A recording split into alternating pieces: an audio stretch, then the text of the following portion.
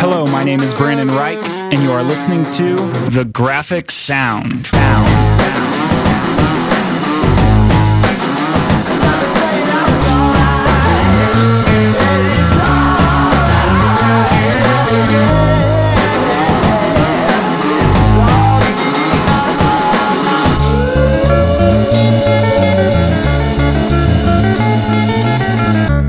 Episode 6 with Jesse Bryan. I think this episode might be one of my favorites. I just got done editing it and listening back to the conversation that I had with Jesse Bryan a little while back.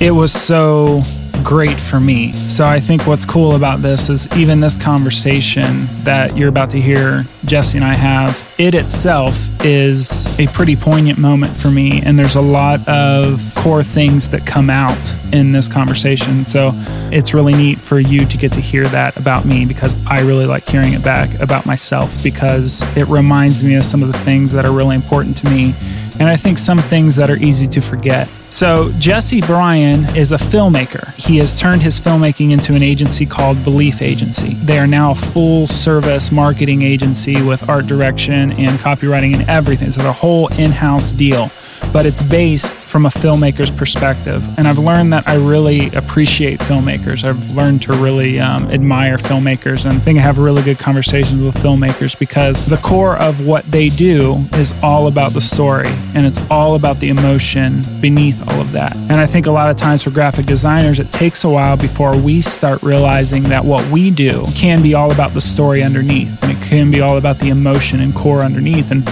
really for me, the whole branding aspect of what I do and truly understanding the core of the brand, I don't even know that light bulb really went off for me until the first time I heard Jesse Bryan speak. So at Creative Works 2014, we both spoke.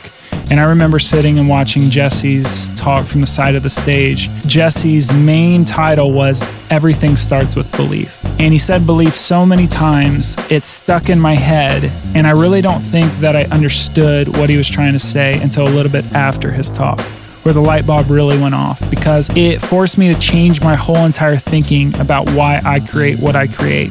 As designers, we just want to make things look cool. And we've been able to have a career, or we've been able to get by on our only goal being, let's make things look cool. Well, recently I've cared less about making things look cool, and I know that I can just make things look cool easily. But if I know more about the story, and I know more about the emotion behind the company or the band or whoever I'm creating for, I'm going to have a much better and a much deeper connection with whatever marks or graphics that I create. But these days, I really want to understand the story. The cool thing that I make in representation of the story is something I learned to do throughout the beginning of my career. I know how to make things look cool now. I got that. But what I want to do more of is understand the story behind it.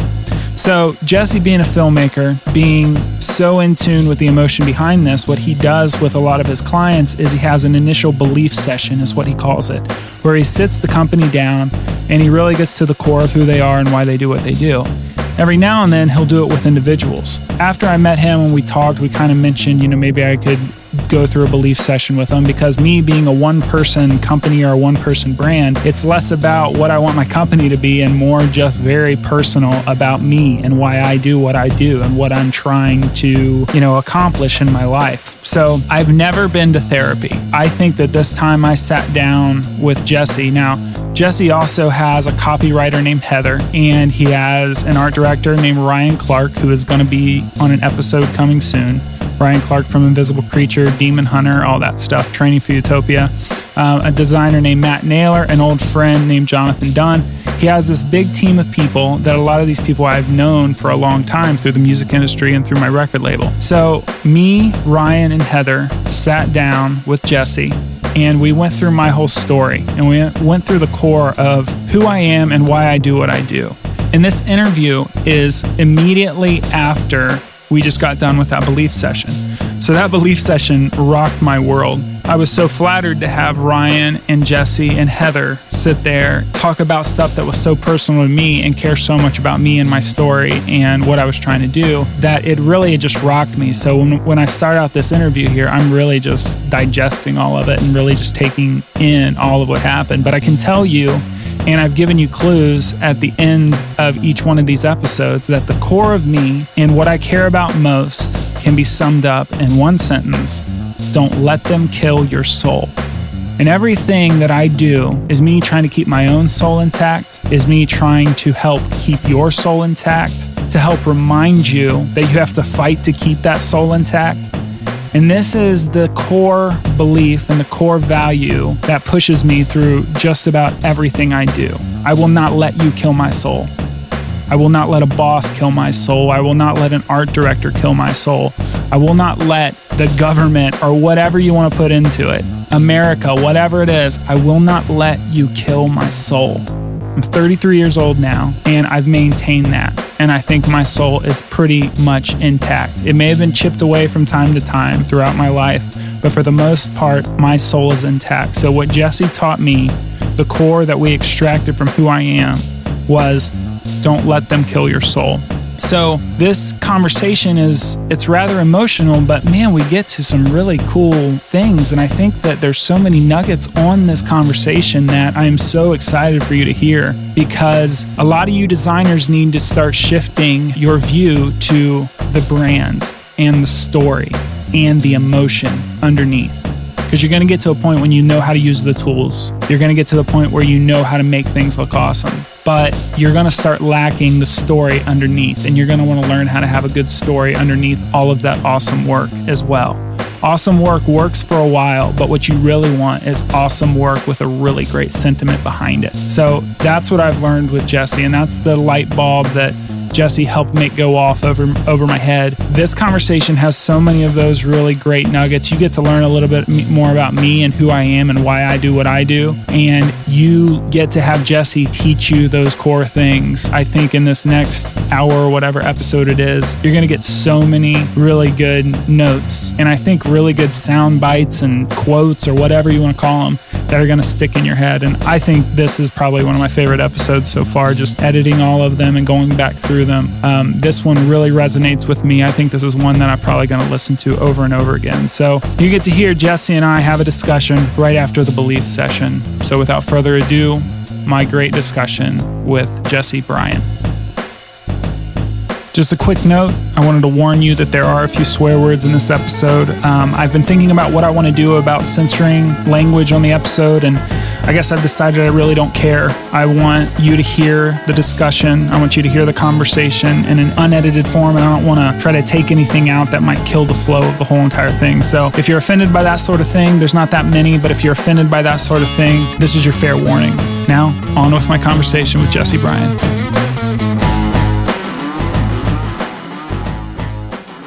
So we're here, and we just got done with a big branding sesh at Belief Agency in Seattle with Jesse. And we're kind of unpacking the stuff. Jesse just basically destroyed me with all this information. And I'm trying to unpack a lot of information that Jesse just told me. And I am in an absorbent vibe at the moment. So I'm kind of on cloud 9 at the moment just because there's this clarity that I haven't had in a while. So all this clarity just came through, and I'm trying to figure out what to do with this information. But anyways, Jesse, thanks.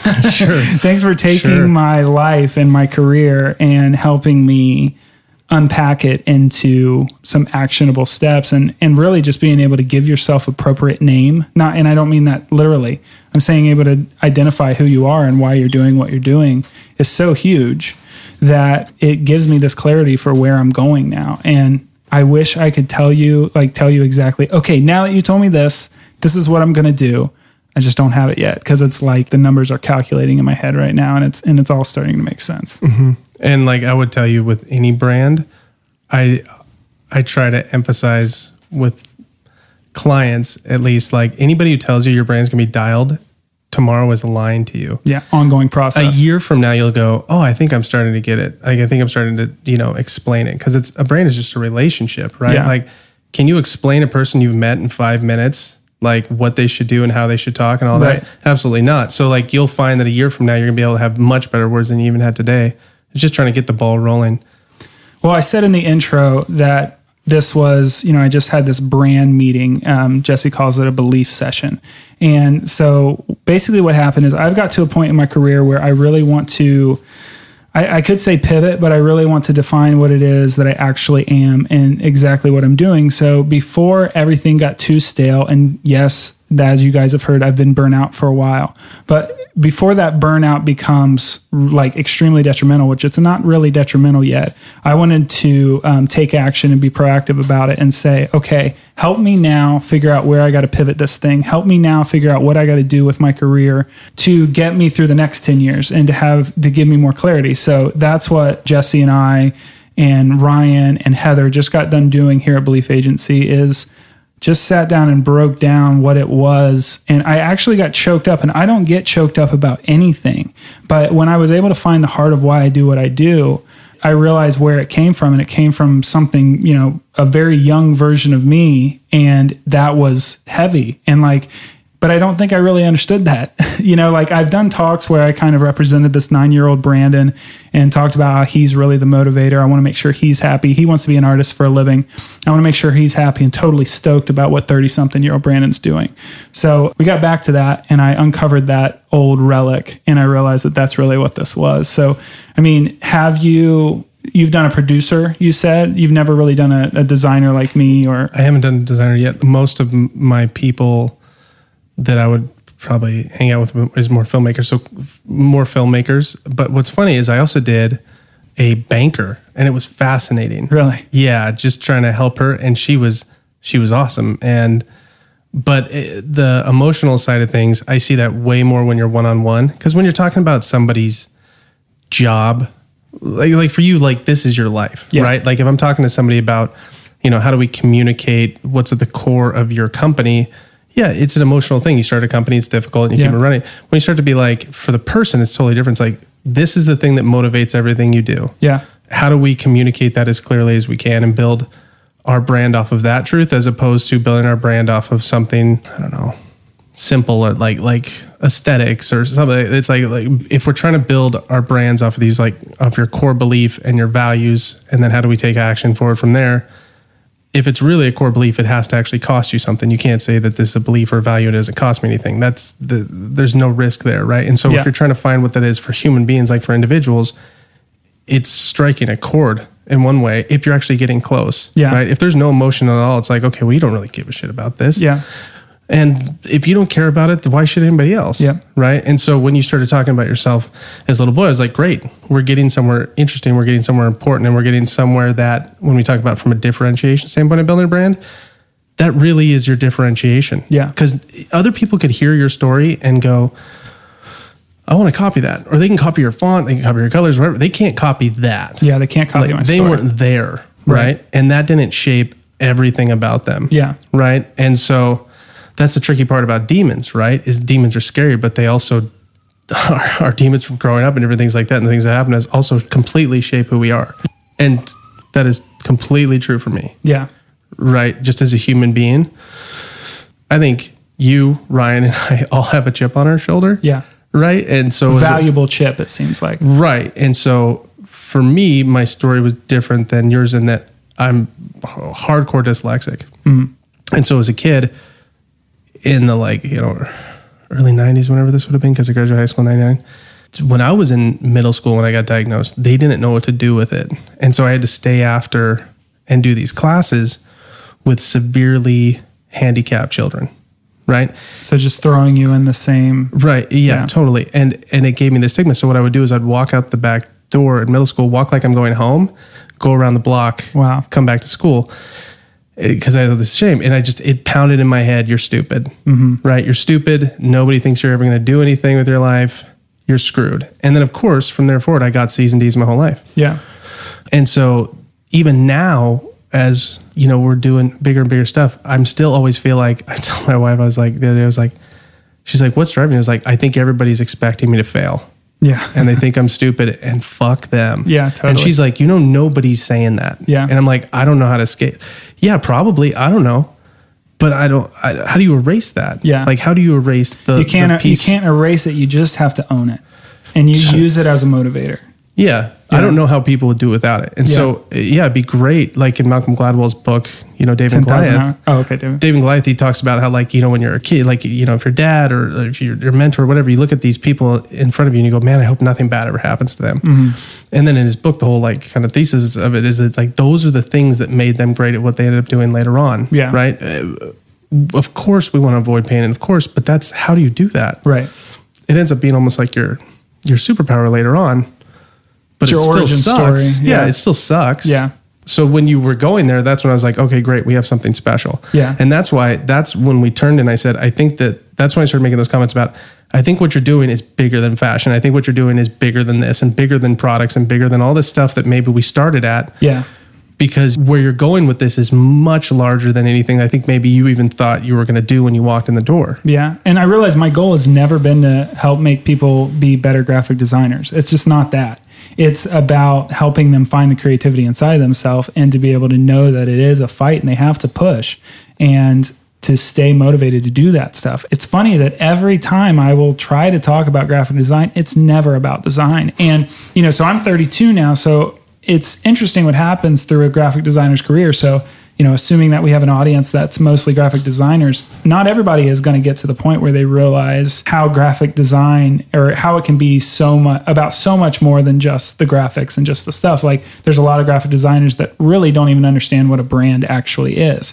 And I've been in an interesting phase for the last 3 or 4 years where when I started understanding building a brand, that's the thing that really entices me because I can make you a great logo. I promise you I can make you a great logo, but that's not the thing. What I want to be able to create is this whole entire ecosystem, this whole entire environment. I want you to feel immersed inside the brand. And I also want you to feel immersed inside the emotion of the brand. So for me, I think I can create that with graphics. I think there are visual ways, visual cues to create that sort of thing. But and even Mad Men, watching Don Draper just like stare into somebody's soul, that entices me so much to be like, I think I can do this. And if I do a talk, it's going to be about this. And it's not, I can get into all the nuance of graphic design and how to do things in workflow, and I totally will. And I've had a previous episode that was my entire process. Like people do want to hear that. Mm-hmm. But in the same way that I'm teaching you how to use the pen tool inside Illustrator, I want you to understand how to listen to a client to understand what's actually behind them. So that's what you did for me today, is that you got to sit there and be like, oh, this guy just isn't trying to be as good as Invisible Creature. There's a whole other thing this guy's doing. And I think for me, it is extremely like flattering and captivating and whatever when someone sees that, when someone takes the time to see you. And, that's what I'm kind of trying to find in my life is people that I can see and the people that are taking the time to see me, because it takes this other level of, I don't know, for lack of a better term, intellect to get there. And I think that it's an evolution of a graphic designer's life where you'll get there. You'll understand what your graphics are actually doing. Until then, learn how to use the tools, learn how to make stuff look cool. That's all fine. But hopefully your goal is to get to a much bigger place, to understand why the Nike swoosh works the way it does. And it's not about the graphic of the swoosh. Good on her for making the graphic. That's great.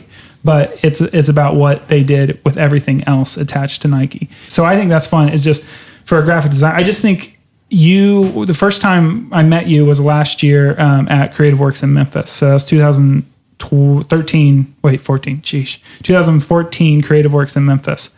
And you talked about belief. It all starts with belief. And you probably said the word belief 100 times in your talk, and you drove it home. At the end of it, it had to sink in. And once it sunk in, I found myself the next brand meeting I was having this much higher level of understanding about what brand is. And then I start using the word religion a lot more when I'm talking about brand. Like for America, there's a Christian religion that you can go to all these houses in the Midwest and they're all abiding by it. They're all on brand completely. They don't realize it, but they got the "as for me and my house, we will serve the Lord," needlepoint, all that stuff. They're on brand. So if you start understanding that belief, they're on brand because they all read the same book and they understand the same principles. If you can look at it that way, then it makes the brand really fall into place. Mm-hmm. So that's what you taught me, and you uncovered it, because there is a wall between graphic design and branding for sure. And I don't think there's a lot of graphic designers that don't care to see the other side. But once you get into the branding world and once you peek behind that wall, you're like, oh, there's a whole other level to this thing that I'm doing. So obviously that's what you do with Belief Agency. So, and dude, I mean, we have amazing designers here, obviously, with Matt and Ryan. I'm not a designer.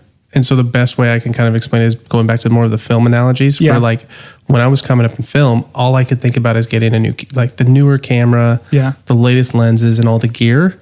And now I don't give a shit about it. Yeah. All I care about is story structure. Yep. And it's the same problem, to be honest with you, when I do look at some of the designers, like we get portfolios and stuff, and I'll be like, yeah, it's cool. It doesn't mean anything. Yeah, it doesn't mean anything. There's no depth here, right? And same thing with bands. I found the same thing with bands. What are you saying? What is your stance? The reason that your song is going to go and fade is because you didn't make any connection with anybody while you're here. You just had a good hook, and that's it. Yep. And the best guy I've heard kind of explain kind of the big idea there is when Tim Keller says, like, well, what's the thing behind the thing? Yeah. Right. So you're like, oh, I'm arguing with my wife. Well, what's the thing behind the thing? Pride. Oh, shoot. That hurts way more. Than just an argument, because now I have something I have to deal with. Like the process you went through is really difficult. Like I've had people say it's like going to therapy or something. It costs a lot for you to actually have to figure out, why are you alive? Yeah. You know, I mean, it's like I told you with brands, where in just advertising marketing in general, we spend 99.9% of our time figuring out how to communicate and 0.1% of the time figuring out what to communicate. Yeah. Like, what's the point? Like, yeah, I get it. The logo's cool, man. But why does it look like that? Like, what's the purpose? What's the big idea you're trying to push forward? Why should anybody give a shit about you or your work? Yeah. Right. And if you can't give an answer, the worst belief session I've ever done was one of the largest, let me figure out how to say this, one of the largest, I don't know, do-gooder organization, non-for-profits in the world. Yeah. And I sat there for 2.5 hours with them, and they didn't give me one reason why I should care about what they do. Right. And I walked away, and I told the rest of the people on the team, I'm like, their organization is going to die. Yeah. Because it's just, all it is a museum of people sitting around patting each other on the back. They've forgotten like the thing that drove them at the beginning to want to help all these people or anything like that. And so it's not just about finding that thing that gets you out of bed in the morning and why anybody should care, but it's also like, how do you hold on to it? Yeah. You know, because it's great that right now you're fired up and you feel like, okay, I have a little bit more clarity on where I want to go. It's fragile though. But if I talk to you a year from now and you're like, man, screw it, I just went back to the old stuff, I'll be like, that sucks. Yeah. Because you had the chance to do something nobody else can do. Yeah. Because it was so personal to you, right? And everybody's got to have that in them somewhere. They just don't want to dig down that far. They don't want to find out why they're actually doing it. Because a lot of the time, the reason that they're doing it is to be as good. You know, LeBron James is trying to be as good as Michael Jordan. I got to believe there's more than that to him. You know what I mean? And I think that everybody's got to look at it that way. Like, you can't set a bar. A bar is fine to just kind of keep you motivated, but the true motivation, the true goal is deep down inside of you somewhere. And I realized for me, it was just sort of overcoming a stigma or overcoming, you know, low expectations that a lot of people have for us just as Americans, and vocationally low expectations about intellectual expectations, all that stuff. If you have the power to be creative, you also have the power to inspire other people to be creative. And if other people are being creative, you create this ripple effect that makes us better people, period, and makes us more excited and motivated and creative people. And I think that's valuable. And I think that's valuable enough to continue recording episodes of podcasts, hearing other people's perspective. I just want, if there's any goal, I want the light bulb to go off for people. There's something more. And if you're having a hard time being motivated, know that everybody is unmotivated, and that we every day have to pick ourselves up from that stuff. Every day we have to wake up and get ourselves out of bed and try. And I don't think there's anybody, from a designer who's on, you know, a 21-year-old designer that just got out of school to Mark Zuckerberg. Everybody has to try every day to get themselves up and to push themselves more. And if you can help people do that, then we're getting better as a human race. But that's why the words are so important. Yeah. Because if you don't have the words, all you have is a feeling. Yeah. And that's why even when we use the example of, like, you know, one of, if not the strongest brands in history is the United States of America, right? And when you look at how did they kick off this brand? They wrote something called the Declaration of Independence. How does that start? All men are created equal. Okay, well, that's their core belief. There's no flexibility in that. All men are created equal.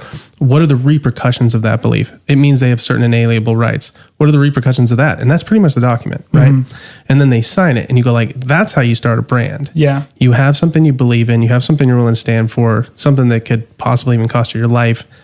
Like, that's a good reason to go fight in the army or get on a ship and try to come here, or like, it's because there's something at the center of this thing. Like, they very easily could have gotten stuck on the product and said, we have all this free land. That's why you should come to America, or that's why. But that's just the product, and the product is thin. Yeah. Eventually that land's going to be gone. Eventually those resources will be exhausted. That's not your differentiation. Your differentiation is what's written down on that piece of paper. And if you don't have that written down, you're going to have a crisis, because you're constantly just going to be chasing after emotions. All I know is when I do this thing, when I teach or when I talk about this or whatever, I feel better, or I feel more motivated or whatever. And if you can find the thing behind the thing, oh, it's because of this. Yeah. Right. Then you can pin that above your desk. So when you do hit those tough patches, which we all hit all the time, you can go, nope, this is why I'm doing it. It's bigger than just me. It's bigger than just my product. It's bigger than just design or film or whatever you're doing. And that's how you start making work that actually means something to people. Because at the end of the day, it's not the hope of art or whatever you're doing that you'll actually connect with other human beings. And how do you communicate, right? What do you communicate? Why should anybody care? But it's freaking hard. It's so hard. It's so much easier to just go to Design Inspiration and just look at a bunch of cool shit and make a mood board and say, make something like this. And remake it. And that fulfills for a while, because it builds a portfolio, and people look at the portfolio and they say, man, that stuff's awesome. Yeah, it's awesome, because the stuff that I looked at to copy off was also awesome. But it's that question. But what's your perspective? Right. And the question is like, it's like your kid saying, well, why? Well, why? Why? It's like they're pulling back layers. Like, let's get to the heart of why. Like, can we go to get ice cream? No. Why? Then you have to figure out what that is. Essentially, it frustrates us. It frustrates us because, like, don't ask hard questions. Right. Because I don't know why. Well, then figure it out. And that's what we did today, is we got down to the heart of it. It's like, this is actually why I do it. And it clarified it so much for me.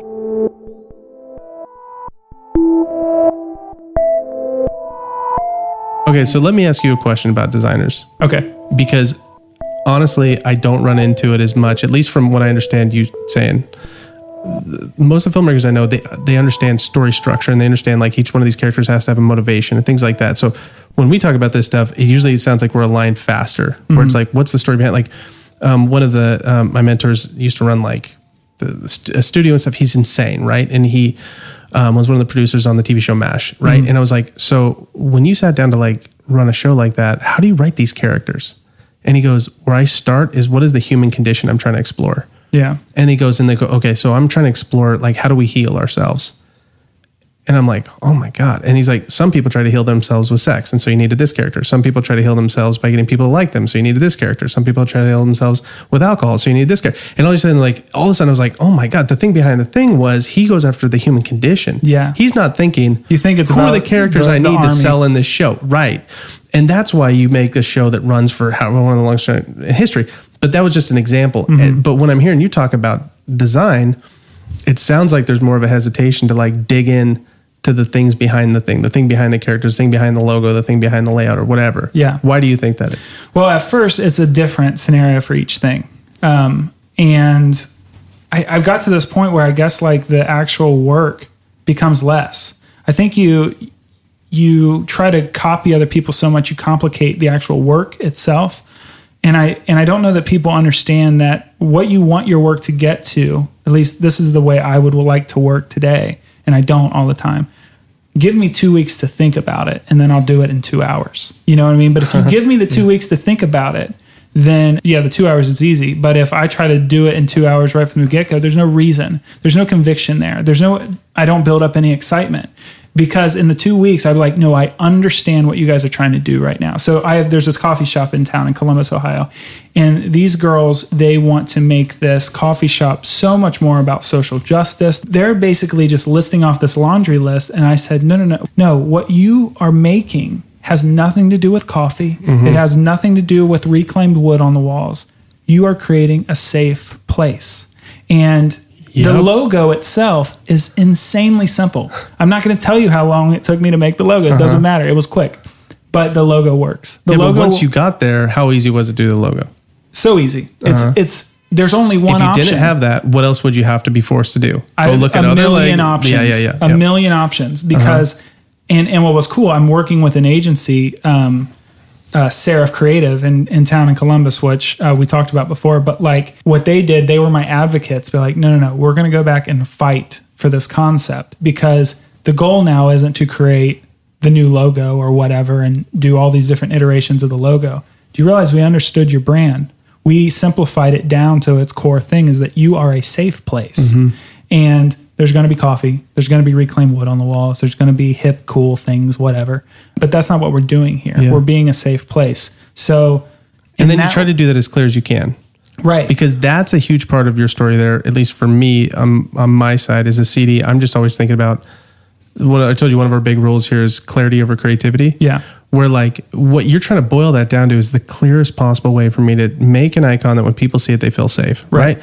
And that practical side of things makes the whole thing work. So even like steeples, right? Like, why do churches have steeples? Okay. The whole point of the steeple was that when you walk into a town for the first time and you need a safe place, you can look at the horizon and go, oh, there's an image, a steeple with a thing on top. I think that's a cross. Now I can see where there's a safe place to go. Isn't that so funny? We've gotten so far from that. We don't even understand that now. And it was so brutally obvious. Let's make this. That was the point. Yeah, let's make this a safe place so everybody in the whole town knows where to go. You're in trouble. Be safe. Just look on the horizon. You'll see it. I'm 32 years old. I never knew that. Right? But I mean, I'm like, that's not designed to me. That's just being a clear communicator. Yeah. Right? And I just don't know what's happening. Well, I mean, yeah, I really don't know what happened. Ego is what happened. There's an insecurity, and we have to make something better than the other guy makes. So none of my contemporaries are going to create the Apple logo and say, look how amazing the logo is. But we all know how amazing it is because we've been, it's become ubiquitous with everything. So now we see these cool, hot new trends on Dribbble or Designspiration or whatever, and we see how cool that agency appears or that designer appears, whatever. And we try to replicate or feel the same vibe or try to catch the same vibe those guys are creating. And maybe those guys have their story. But if they don't have their story, I have to believe we're all basically telephoning the telephone game from the originator that actually has a story. So what you want to be is see if you can be one of those originators that actually has the story. Because if not, you're a copy of a copy of a copy of a copy. But to that point, all design sort of is that. Right. But to that point, it's, if you don't have conviction of your own, you have to borrow it from someone else. Yeah. Right. And borrowed conviction doesn't fucking work. Yeah, totally. Right. And when you look at it again, even for you going back and fighting for that logo, you're fighting for it because you actually have a place to stand. You're not just saying aesthetically this works. You're saying this is our thrill, and this is what we care about. We think people deserve to have a safe place to go, and so we've created one. Yeah. And this is the clearest possible logo we can do. If you didn't have that all, you could come back and be like, well, I studied, and this is literally from an advertising perspective how most work gets done. I did 10 round tables, right? And I asked people when they think of safety and coffee, did they think A, B, or C was the safest possible, whatever. And everything's done like that because there's no conviction behind what they're actually doing. They're just trying to test the shit out of stuff. Yeah. And then everything feels vanilla and dumb. And again, there's no conviction behind the work anymore. But then if you hear about like some of these old school designers, man, and how they would fight with like on the next, like with guys like Steve Jobs, they're just, I already thought of that. Yeah. I already thought of that. This is the logo. Like they can do it because they put so much thought into every single thing and they have such conviction. You just go, a guy like Steve Jobs goes, well, okay. Yeah. Right. But if you have no conviction, how do you even do that? Yeah. And that's what we need to get our, as designers, we need to get our careers to evolve into is think a lot about it and really just get through all of it. Like it's funny when my wife, like I'm planning on building a shed or something out back and she's like, well, maybe you'll have to, I thought about that. Well, what if that doesn't work? I thought about that. I've been building this shed in my mind for the past 2 years. It's going to take me a week to actually do the thing. I've been thinking about it for so long. And if you don't have that preparation, Well, here's the problem. None of us get the time to have the preparation. The deadlines are so quick. And for me, working in the merchandise industry, there's no real time to think much bigger than red or blue. You know what I mean? And sometimes it just comes down to red or blue. And sure, I would like to just think about the big picture, but I don't always have time to do that. So for me, I have a few opportunities to be like, let's think of the big picture and build a Bible early. And then we can revert back to the Bible to remind ourselves what we believe. And then everything else is going to be easy. But we have to react too much. And there's a production side to design. And sometimes we have to react. And when we react, we're not making I want to say a blanket statement, we're not making our best work, but what you want to get yourself to do is to have the discipline and to have put enough work into it where maybe your impulse is still pretty awesome. And so at least the worst thing that could happen, you want to get yourself to the worst thing that could happen is you have to rely on impulse, but know that your impulse is still pretty good. That's the place to get to.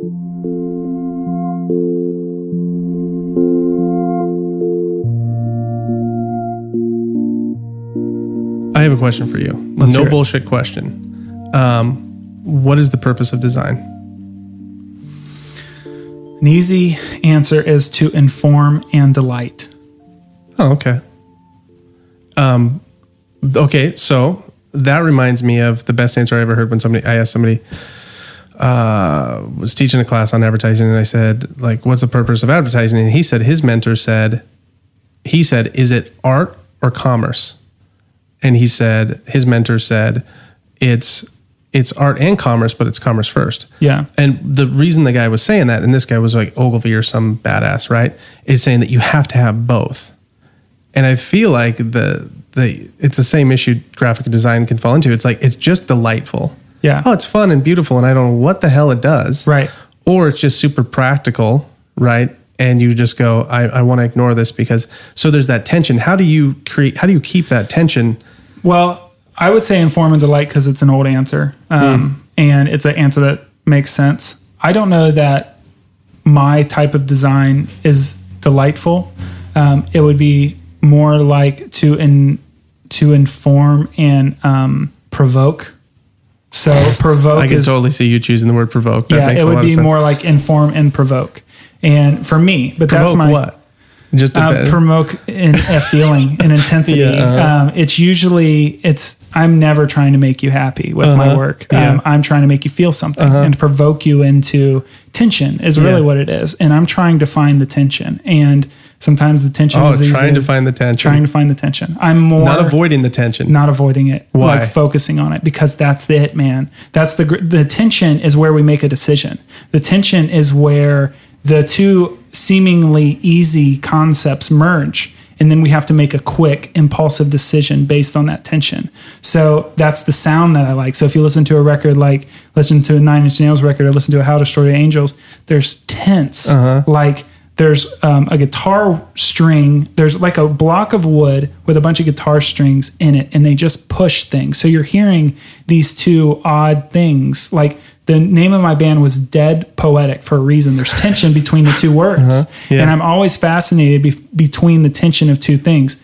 Death Heaven, the song Dream House is one of my favorite songs. And there's this insane tension between the chaos and then the beauty behind it. So you're covered with this hurricane force wind, but there's this beautiful woman behind it with her outreached arm trying to grab your hand. There's something beautiful behind that chaos that you need to get to.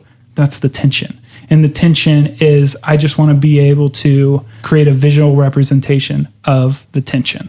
Okay, so going off of that, the tension thing is really interesting to me because we want to live a life with no tension, right? Yeah. And Seth Godin talks about this study that happened where they brought in like 3-year-olds into a room. And have you heard this story about marshmallows? So they bring in like these 3-year-olds to a room and they sit them down and they go, all right, here's one marshmallow. I'm going to come back in 5 minutes. And if you haven't eaten this marshmallow, I'll give you 3. And the funny thing that they found was that the kids who didn't eat the marshmallow, when they studied them 15, 20 years later, were much more successful than the kids that did eat the marshmallow. And what they kind of attributed that to was the kids that were willing to sit in the uncomfortable feeling, that tension of knowing I want to eat the marshmallow, but I'm not going to eat it because in however long, which would feel like an eternity. Like Totally. I have a 3-year-old. My 3-year-old would eat the marshmallow. I would have too. Yeah. But the ones that were able to sit in that tension, that uncomfortable tension longer, ended up from a life perspective doing much better because they could wait. I don't have to eat this right now. Yeah. I will this reward. And so the tension piece you're talking about is really interesting too, because like John Cleese, when he talks about creativity, did this whole thing at Cambridge in like the 80s or something. And it was fascinating. He said that he's going to the brain science of creativity, right? But he said that he ended up writing more scripts that ran on Monty Python than anybody else. And he goes, and keep in mind, I'm not the smartest one. I'm not the best writer. I'm not the funniest one. He goes, but the difference was we'd be going into the weekend and the scripts would be due at whatever, 2:00 in the afternoon on Monday. Everybody else would rush to get their scripts done by Friday so they could just have it off their plate and enjoy the weekend. And he goes, and my like secret is that I would sit on it. Yep. And I wouldn't start writing until 1:30 on Monday. And he goes, and then you look at the legacy from the legacy standpoint, I ended up having way more stuff run. I ended up having a much stronger legacy. Even when I say Monty Python, who do you think of? You think of John Cleese, right? And it was because he was going, I will be happier if the work is better, even though it might ruin my weekend because I'm worried about it. Yeah. Right. But he's just talking about it's living in that tension and giving your brain enough possible time to just percolate. Like you were saying, it took you 10 minutes to do the logo once you had that aha moment. Yeah. But I just thought it was interesting. You mentioned the word tension because whether it was a kid with the marshmallow or John Cleese or you with design, just to the, I don't know, young designers or the creatives or whoever listening to your show, just going like, that tension isn't a bad thing. Right. If you start looking at the tension and start going, my job is to get rid of this, you're screwed. Yeah. And great design is usually a combination of two ideas. And so if you take the two ideas, like poster art, for example, essentially it's two things, like the small state, all these great poster designers, they're basically taking two elements. They're making, hot air balloons into a tape reel. There's two things. So that combination is the tension between the two. So it's a tape reel, but it's also hot air balloons or something like that. So you're finding the two things that can mix. And maybe it's not always two or whatever, but I think that even how I operate on my workflow, I work right up to the deadline. Like if something is due on Tuesday, I'm doing it Tuesday every time. And the time I am not productive. Normally that would scare the shit out of everybody else. You know that. I've done it for so long, it doesn't matter anymore. And if I go long, if I have more time, like say I don't have anything to do, I have a deadline on Wednesday.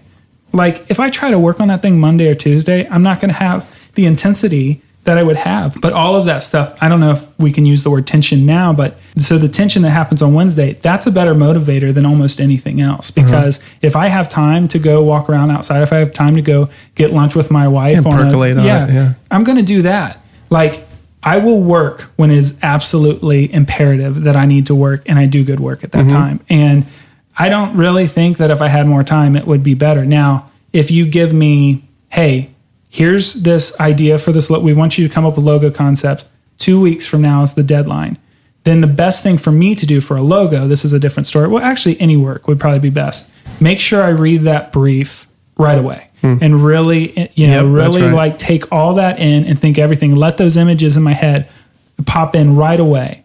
I'm going to let that sit and marinate and percolate, whatever, for the next 2 weeks. And it's going to evolve, and then the problem will be solved by the time I sit down to the computer or to my sketch pad. It's going to be done. And I think that the ideal situation for work is give me the time to think about it. But I've been able to do so much production that my reactive work is pretty good. I usually call my reactive work my 60%. And that 60%, I got to make sure, I got to do enough work that my 60% is still good enough. The 100% is this elusive thing. I don't know if I ever get there. But I definitely can tell you that there's projects I put 100% thought into. The execution, maybe we're talking about an 85, 90% or something like that. But the bigger picture, the broad spectrum, I've got 100% thought going into it all. And that's a fun thing. So, but what you mentioned, the trick there, and I want to make sure nobody misses it. The first thing you did, the second you got it, you read the brief. Right. So again, Cleese goes on to explain, and he's just talking about creativity. How does creativity work? He goes on to explain that, you have to get the first step is to get everything in your head. Yeah. Like get it all in your head. And then you want to sit down and you want to go whiteboard or storyboard out all the bad, obvious ideas. Yeah. Just get them all out of your head. So you got to cram your head with all the knowledge you need in order to do the project. Then you got to go whiteboard it out and get all the bad stuff out. He's like, and then you go for a walk Yeah. Yep, right? Definitely. And then he goes, or I go ride a horse, or I go out to dinner with my friends or whatever. And I just let my subconscious just cook on it. Yeah. Right. And he's like, and then I'll come back and I'll get out some more bad ideas. And then I'll go, and say, he talked about how like Sherlock Holmes would be like, Sherlock Holmes would go play his violin, or he would go to the opera, or like, all these different things. But it's just like, and he's knowing that your heart starts pounding. You start going, oh man, it's Monday morning. Yeah. But he's still like, I'm going to have the discipline to just take another walk or whatever, which sounds crazy, because what we think work is sitting at your desk all day, every day and just scribbling stuff. It's more like the training. That's the training. It's like a workout. It's like CrossFit or something. Just do that thing, because the goal isn't to like, I don't know what they do in CrossFit. I've never done it, but the goal isn't to jump up and down 100 times in like 5 minutes. The goal is to be a healthy person. The goal is to be able to lift your kid up and not get out of breath, or to walk up some stairs and not get out of breath, or to not, just to be healthy, period. The goal in life isn't to jump up and down 100 times, but jump up and down 100 times on Tuesdays and Thursdays and arms and back or whatever.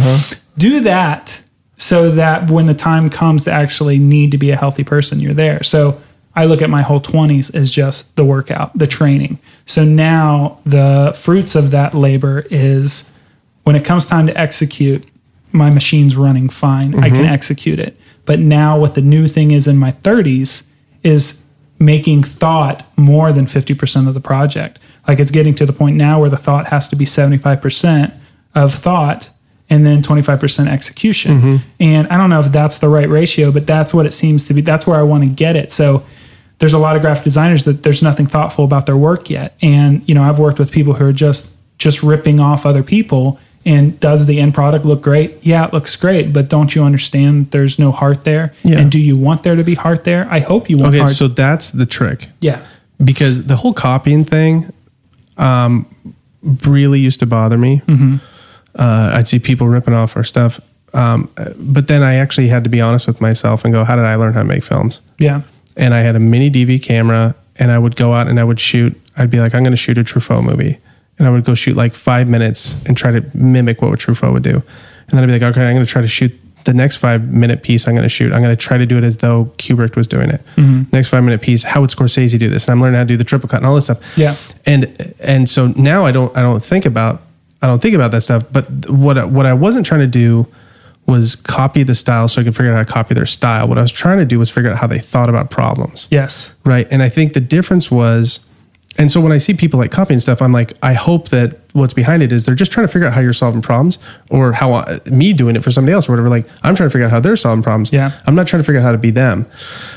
Because the magic that kind of happens is when it's like, we were talking about industrial revolution education stuff, right? Where it's about, well, we just need to get people to memorize this and this. Yeah. And that was like death to me as a dyslexic, memorizing, whatever. But if you look at classic education, where it's more about just teaching people how to think, that just makes more sense. So when people are copying stuff, just realize that like, if you're copying, you should be copying to try to figure out how did their brain think about these problems, not so that you can continue to copy in the future, but so you continue to go, oh, Scorsese would approach the coverage this way. Kubrick would approach it this way. Wes Anderson would approach it this way. I'm going to approach it somewhere in the middle of all those, which is my perspective. But it's all influenced by everything. But it wasn't about just copying a person. It was about, I want to crawl inside their head. And even like you talked about IC, right? With Don, it's the same thing I've always been asking Don. I was like, I'd love to see Don make some content where we get to crawl inside of his head and not just see how awesome his stuff is. We already know his stuff is awesome. Right. I want to know, why did you do it this way? How are you thinking about problems? And when you get this brief, like, how do you, like, that's where the gold is at. Because he's the only one that has that brain, or Ryan or whoever, right? Like, and so I think that's the piece, is like, help us learn how to think about problems versus show me the 5 steps I need to take in order to be able to make stuff as fast as you do. I think it's interesting because, and I really keep thinking about like something changed when I got into my 30s. I really feel like it was a different thing. And one of the other things that happened is I don't listen to music as much, and I'm captivated by podcasts and interviews and stuff because I stopped needing the product and I really want to know the thought process behind it. So now we get a look inside that stuff. Like, even I watched this interview, I think it's called Off the Record with, I don't know, it's a new thing on cable, but it's this really cool shot thing, the interview with Jack Black. And Jack Black is one of these interesting characters where he just seems like a total goofball. But when you get him serious, you get to see something else behind them. You get to, it's amazing when you see these crazy people who are like classically trained actors. But I am so fascinated by the thought process. And I think that that's why I'm so disappointed in copying as a means of design. But do you get where I'm going with that? Like if you were mentoring a kid, right? And they're sitting next to you, they're not going to be as fast as you are. Yeah. Right? But if you're like, just watch me do this, copy how I do this. I would have loved to have that. You and me both. I probably would have it would have been hyper. What do you call it in Star Trek? What do you call that? Hyperspeed? Whatever. When they Isn't hit there the word for warp speed? Warp speed. Yeah. I would have warp sped my early 20s, but I didn't. Maybe you didn't. But here's my other thing. Statistically, at least from the stuff I've read, you wouldn't have. Yeah. Because you would have thought that it was normal to have somebody that just sits down and gives away 10 years of knowledge. Yeah. And you would have taken it for granted. I'm not saying you would. I'm just saying that like we see that happen all the time. Like we'll bring people in and be like, we see this happen all the time where when folks come in here, like young filmmakers come in here, we're like, hey man, we got these lenses, we got these 5Ds, we got 2 red cameras, whatever. Like if you want to do a personal project, go for it. Just check the gear out. No one ever takes us up on it. Yeah. And of course I'm always like, you guys, you can go learn how to do this stuff, man. Just like jump all over this. And nobody does it. And so I do think that's one of those things where you start building the infrastructure, hoping people do it, and you just hope that you'll find a couple people that take you up on it. Well, they think the fast track is to be able to go back to Final Cut and make the thing that you just made. That's the fast track. The fast track is to know how I think, dude. I'm giving you a chance to get in my brain and learn how I think. That's the fast track. Watch what happens. So what we did today is you just gave me the fast track to understanding myself and to clarifying myself. So if I get to hear Don Clark's workflow or see how Ryan Clark works, I get the faster track. Now, there's a million ways he could have made the thing that he made, and I can try all those million ways to make it or even see the way he does it. But if I can get to his thought process, then we're going a lot quicker. But they don't realize that because they want, to them, point B or the end point they want to get to is making thing that awesome so they can put it in their portfolio. It's like, yeah, but listen, if you just like soak it up in the time that you can, you're going to be able to, what is it? It's, it's a teach a man to fish type of thing. So it's like you catch him. What did you know? Yeah, totally. But what I'm saying is it's teach a man to think. Yeah. So like Godin talks about this. And you can fix somebody's problem or you can teach them how to solve the problem. There you go. Yeah. That's exactly right. Yeah. And so Godin talks about this where he says, I know I'm just talking about Godin, but he's crazy smart. Godin talks about this where he said he was talking to Stephen King. And he said Stephen King goes and he does these like workshops where people ask him questions and he goes, inevitably, somebody ends up standing up and saying, the equivalent of what kind of pencil do you use? Yeah. And then it's like, dude, the pencil's not what makes him a great writer. Yeah. Right. What you want to ask him is like, how do you think about characters? Yeah. When you're sitting down to write, this character, who is in your mind? How are you pulling together these pieces? Like that, like getting how he thinks about problem solving is way more interesting. And that's the reason why I think Hunter S. Thompson sat down, his first thing he wrote, he sat down, I think he typed, it was War and Peace or something like that, word for word, because he wanted to know what it felt like to write a great novel. Yep. Right. And now I've done something similar to that. Right. Where I just draw exactly like someone else draws. So I understand what that feels like and what there's a tactile emotion as when you follow a line on paper and you get to feel what they feel and you get to understand, like Massimo Vignelli, he's a typeface designer. He just recently passed away. But I cannot get the image of his big white table with a single stack of white paper. It's like computer paper, basically, and one black pencil on top of that. So, and I personally have a really empty office. So I'm more influenced by a blank canvas than a bunch of suggestions. So I was so captivated by that to be like, so he really just clears out all of the crap. And then when he clears all that out, he's able to have a focused solution to what he's trying to make. So captivated by that. And honestly, I don't care about the thing that he designed. I don't care about the typeface or what. But you learned a lesson. I learned a lesson, and I don't need to know how to make the typeface Bodoni. I don't need to know how to do that.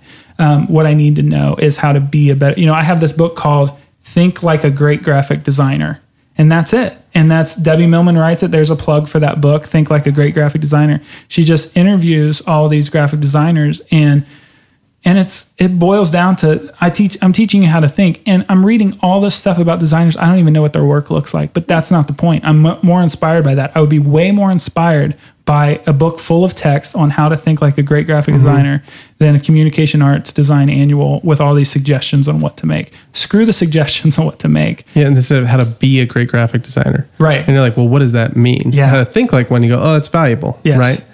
And it's like, there's like the line in The Assassination of Jesse James, which like Roger Deakins shot is like the best thing ever. And he looks at him and it's Casey and Brad Pitt and they looks at him and he goes, I can't figure out if you want to be like me or if you want to be me. I don't think there's anything wrong with wanting to be like me. I want to be like a lot of people. Yeah. But who you actually should want to be is yourself. Yeah. Right. And but you got to figure out who the heck that is. And that's hard and it takes time. And so I'm just saying from a general principle as we're talking about this stuff is going like, yeah, copy the shit out of people, but you don't do it to copy them and continue to copy them. You do that just to try on their skin for a minute, just like Hunter did. Because if you look at Hunter's work, Fear and Loathing is nothing like A Tale of Two Cities or whatever it is that he copied. Yeah. He was just trying to get, what does it feel like to do this? So now that I understand the feeling and the flow of how a great novel is pieced together, now I can write my stuff. Yeah. The danger is a lot of people never get to the point of, now I can do my stuff. The thing is like, I figured out how to make this stuff that was awesome. And now let's take it into like today. And it got 2,000 likes on Instagram. So in order to keep building this, I need to keep making things like that. And that's where we get screwed up, is that we think that likes are the end all be all of our career. And whatever gets more likes is the best thing. No, it's not even close. And it's not your honest work, and it's not going to give you longevity of your career. Just because you can find the trend and do the trend doesn't mean that you're not even finding, there is no voice now. So there needs to be more importance. But you know what? I want to say there needs to be more importance on finding your voice, but that's what divides good from great. And we'll continue life with plenty of great designers, great directors, great whatever. Or I'm saying good designers, good directors, whatever. But few of us really want to be the great ones. And I've got a friend who is in a pretty huge rock band right now. And he was just really frustrated one day. I said, you understand your frustration is because you have decided that you want to be great. Now, good is easy. I think we all, you get to a point, you learn the tools, whatever, we can all do good. But the great is this lifelong pursuit. And for whatever reason, that's what I'm choosing to do is I'm trying to find greatness. Some people are more talented than others. I am slightly above average level of talent, but I want to be great with that slightly, that 6.5 level of talent. I want to be great with that. So I'm pushing myself in all these different directions, whatever. But a lot of people are just that's your perspective, satisfied. Though. And so there was, I think it was Kurosawa that he was teaching a bunch of film students. I'm sorry, all my references are film references, but no, it's great. He was teaching. It makes my podcast sound so intellectual. I love it. But he was teaching a bunch of film students, and he was taking them through story structure. And at the end, one of the students was like, "Well, what's the point of making movies again? It sounds like everything's been done." And he goes, "Yeah, every story structure has been done." He goes, "All you have as a filmmaker is your perspective." Yeah. Right. And so that's why it's so important not to find out what your perspective is and to find out who you are as a person and then go, okay, how do I explain this as clearly and as honestly as I can? It boils down to this for me. Everything's been done, but you have not existed yet. Yeah. Nobody else has your perspective. Right. So you exist now. So what are you going to do while you're here? Sure, everything's been done, but I've never really heard your deep voice. Yeah, your take on that exact same thing that's already been done a million times, but it will be different. And that's Kurosawa's going, one of the greats, right? And he's going, just remember that story structure. And just like you're saying, like with design, I'm sure there's a ton of rules, right? And it's like, the people have done something like what makes it special is your perspective. So if you lose your perspective, you lose everything. Yeah. And if you don't have a perspective, you don't even have a shot of doing truly great work. I think people don't want to express themselves because they're insecure. But they don't realize about what do you mean? They're insecure about not being a good artist or something like that. But the insecurity is part of the thing. So take the insecurity. You know what I mean? Like for me, I realize that, I'm insecure, but what makes me who I am is that I fight against it and pull myself up out of it. Take the tension you're done every day. So I'm okay with the insecurity because maybe without the insecurity, I'm not going to push harder. What's worse than being insecure is being 100% confident and not thinking that you can be wrong and thinking that everything you do is gold. So there has to be that conviction. There has to be the possibility of this has to be better, because if we think we're at the top of the mountain, then we're screwed. Okay, so let me ask you this. Designers, again, and I'm using these terms that might not be true. So if you're like, call bullshit, call bullshit. Designers remind me a lot of some developers, right? Because a lot of my friends are developers, and they can like work by themselves. Yeah. Right. And what I'd be interested to know, one of the fun things about film, and even having an agency like we have, is nothing is possible alone. Yeah. It's all community. So like none of us can take credit for anything. It's always like, well, I mean, Heather wrote that and Ryan designed that, or Matt designed it, and then Andy shot that, and then Dunn produced it. And that's what makes it interesting to me, is this collaborative effort. How important is community, right? Because you were talking about some of the stuff you were just touching on with like not being full of yourself and all this. I just kept thinking in my mind, like that's regulated by community. But for like designers and developers, you can build like this tower and just sit in a tower, right? Like, is that at all important to you? Does that, I don't know, does that question make sense? It's only important to me because I don't have it. Uh-huh. And so as far as productivity goes, which has been important to me for the past, for my career. Oh yeah, you slay that stuff. It's productivity is more like, I want to see how much money I can make in a year. Really, it boils down to it. I'm challenging myself. Okay, you made this. Can you make more next year? Uh-huh. Challenge yourself. Okay, so how do you do that? You got to be productive. You got to get as much work done as you possibly can. I play the quantity game. I take on as much as I can. So the only way to stay that productive on the surface is isolation. But we all know, and especially if there's any church-going people, they understand this whole idea too. Isolation makes you a weirdo. And isolation gets you in your head. Isolation makes you make mountains out of molehills.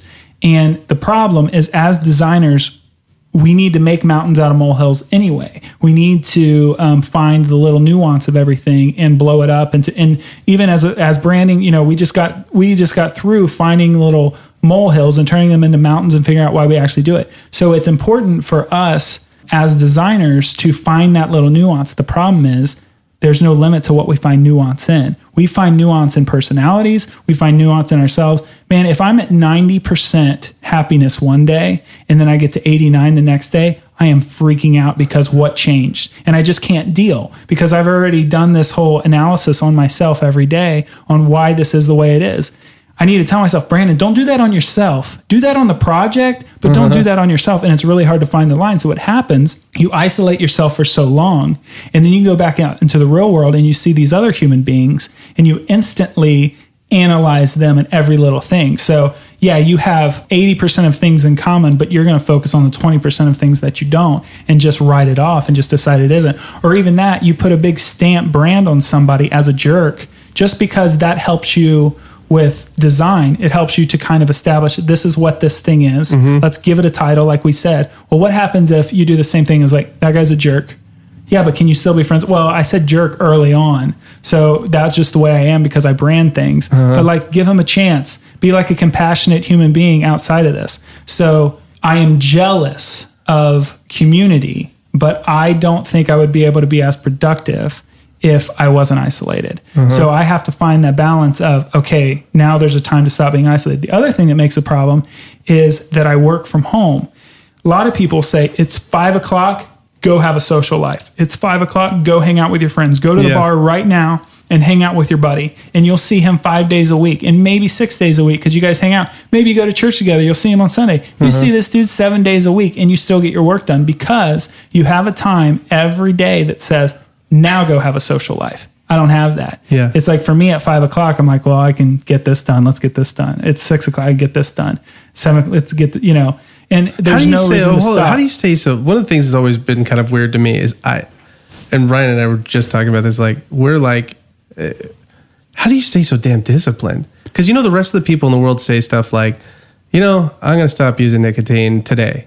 Doesn't happen. I'm going to do you. I don't know how, like, I look at like your work ethic and I look at the stuff you do and I go like, I don't know how the hell you do that. People expect me to be successful. My mom expects me to be successful. And you got to do it. If I am not, not if I'm not successful. I don't want to let my mom down. Dude, I don't want to let my grandma down. Now we're getting somewhere. Okay, yeah. see, that's more interesting to me. So I became a Christian when I was 13 years old and I wouldn't have been able to keep those basic principles had I not friends that relied on me to be the leader. So I had this pressure and this expectation from my friends to continue to be like, no, Brandon, you have to lead us. You have to, like, you can't let us down. So don't go out and drink, don't go and smoke weed, and don't do all this stuff because we need more from you. And so I have felt that pressure. I was the singer of my band. People had this expectation of my band. They needed me to be something. So if that's the motivation for me to stay disciplined, I'll take it. You know what I mean? It's like, okay, so I didn't, like I stayed pretty straight and narrow throughout my teenage years, and I have all this pressure. Okay, Jesse, so I just pulled up a quote while you were talking, because we're talking about the thing behind the thing, right? Like you could have given me a shitty answer. How do you stay so motivated? You could have said, well, I have goals, and my goal is to get through 12 designs a day. And if you started there and then you went to, all right, you know what it really is? I don't want to let my mom down. Yep. That's an answer. And that's what I talk about, the thing behind the thing. So this is a quote from Abraham Lincoln. It says, I'm a success today because I had a friend who believed in me and I didn't have the heart to let him down. Amen. That's an insane quote, right? Yep. So Nathan Mallon is my friend that I couldn't let down. So Nathan, if you're in Nashville listening to this, you are the friend that I couldn't let down. You're the person who kept pressure on me to be good. And you're the person who I didn't want to let down. And without him, man, I don't do this. Without him, I don't push myself. I just fall in. I just fall in line and probably make the same mistakes some of my friends made that sort of really pulled their lives off track. But if it wasn't for a friend that expected way more out of me, I probably wouldn't have made it. Yeah, and from awesome. A mom and a dad that didn't expect more. Like my mom, my dad, and my brother, I can't let those guys down. They think the world of me. Like, fans of my band, I can't let them down. You know what I mean? Fans of my design, I can't let them down. And if anybody's going to lead you into battle, I'll do it, and I'm okay with that. And for whatever reason, I'm not afraid to lead these people, because I at least I know that the leader doesn't know everything. The leader is just brave, and the leader is just sort of saying, I'll do it. And he's just,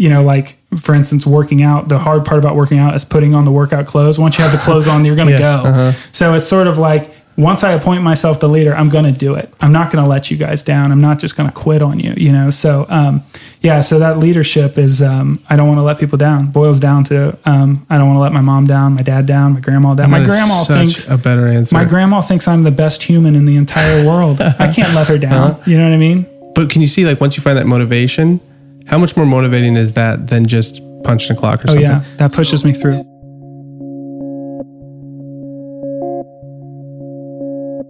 So this is your podcast, but I've had one question I've been wanting to ask you. Yeah. Because I've never seen it happen before, at least for me. So if I do this with my friends, right? Where I was like, yeah, we can go through the session and I can help with this, right? I've never one time had somebody actually fly here. And what shocked me is when we were emailing about this, is you're like, you know what, man, I'm just gonna get on a plane, fly all the way to Seattle, right? To do this session. And that shocked me. And I was like, man, Reich's coming all the way to Seattle. He's taking this way more seriously than businesses who pay us a lot of money to do it. Yeah. Why do you care enough to try to figure out those drivers to get on a plane and spend the money? I have the opportunity to have a great life. There hasn't been anything that's happened in my life that is impossible to come back from. I have been very patient and very systematic in the way that I want my life to be. The life that I envisioned for myself when I was 10 years old. I look around at the property that I just purchased a couple years ago. I had to bend over backwards to purchase. But I think about that property and I look around, I'm like, I'm doing it. So I cannot let this thing come off the tracks. I have a too good to be true complex about things in my life where this design career that I've had is so too good to be true. So what I have got to do is my due diligence to keep it going. And the excitement has to be an ingredient. And if that excitement is dying, I'm going to do anything in my power to do that. So the difference between a phone call or a conference call or Skype and sitting down and doing this, I'm not going to get choked up and break down on the phone. I'm not going to feel the energy of this whole thing. And there's moments when I think about you and I relationship, it's just a quick moment when we were at that indoor trailer park in Memphis. It was dark. I just got done talking to this girl and I gave her my manifesto and I was trying to, fire her up. And you said to me, that's so amazing that you know that at such a young age. You said that to me. And, I think about you're talking all that stuff, but that was the little nugget, and that was the moment, and the way that the air felt in the darkness of the, everything, the way everything felt. Listening to the band Death Heaven later that night, it paints this whole thing for me, being like, now there's an experience. There's like this orb of experience that is a motivator for me. So if I can go to a different city, get myself out, like the worst thing I could have heard this is in my office, in the monotonous place that I'm at all the time. I've never been in this office before, in your office here. I've never been in this building. I've been to Ballard, but I've never been to this spot on Ballard. And there's a feeling that I get in Seattle. There's a feeling that I got on the plane over. There's a feeling I'll get on the plane going home.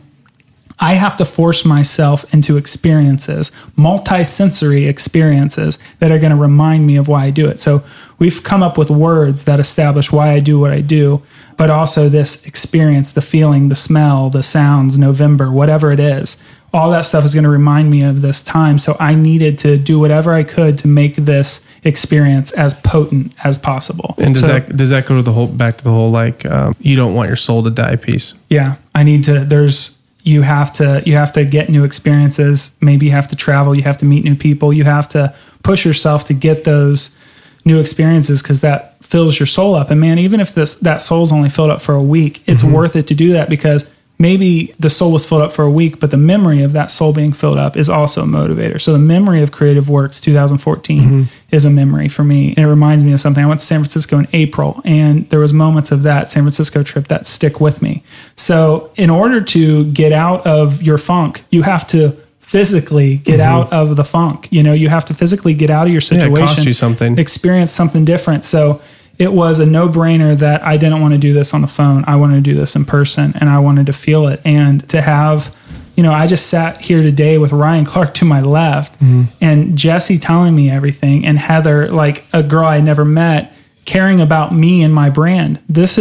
I don't get people to care directly about me. I isolate myself. I don't see other humans, so I don't have those experiences to sit around and see 3 other people who their main focus for 3 hours is me, and to help me to figure out my whole thing. This is life-changing for me. And life-changing doesn't always just happen on a whim. You kind of have to put some effort forth to give yourself some life-changing experiences. It's like the phrase making memories. You actually have to make them. You actually have to take your kids to the thing to experience it. You can't just hope that somehow something is going to be remembered forever. It might. But if you go down to Cannon Beach and you propose to your girlfriend, you'll remember that forever, I promise. You know what I mean? And if you figure out those places to really create those experiences, I think it's worthwhile. That's why I've been over backwards to live at this idyllic house in the woods with this great hill and creek, and it's beautiful and all this stuff, because this is the setting that I want my life to happen in. I'm taking the effort to say, I'm going to make a memory, and I'm going to make a place that's idyllic for the memory to happen and all that stuff. And it sounds really like, well, Brandon, you can't have it all.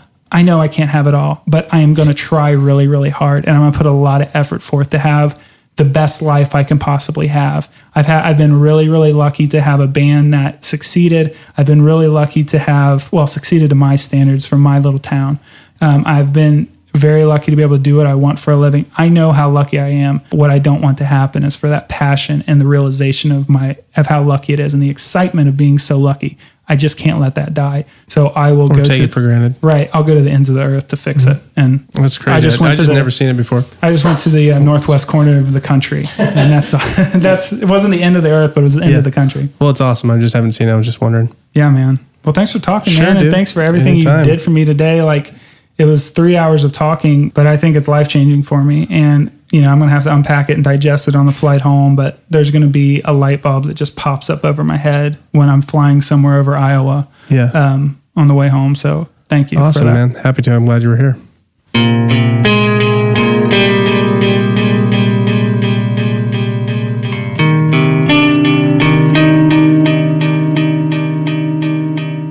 The graphic sound was created by me, Brandon Reich. You can find me at Brandon Reich on all social media and on BrandonReich.com. This episode was produced by myself and Brian Skeel of ChrisGrandMastering.com. Theme music by The Hands of Stone. Title intro song remix by my good friend Jesse Kale at Jesse Kale on Twitter. Music used on this episode included Dry Air by Poddington Bear, What True Self Feels by Chris Zabriskie, and this outro song Heebie Jeebies by Graham Bowl. Learn more about what Jesse Bryan does at beliefagency.com. I mentioned the book, How to Think Like a Great Graphic Designer by Debbie Millman. It's one of my favorites. Pick it up. If you're enjoying this podcast, please do me a huge favor and leave a review on iTunes. It helps people find the show, and honestly, it encourages me to keep this whole thing going. You can find more info on this podcast at thegraphicsound.com and join the conversation by liking us on Facebook at facebook.com/thegraphicsound. Thank you for listening, and listen, don't let them kill your soul.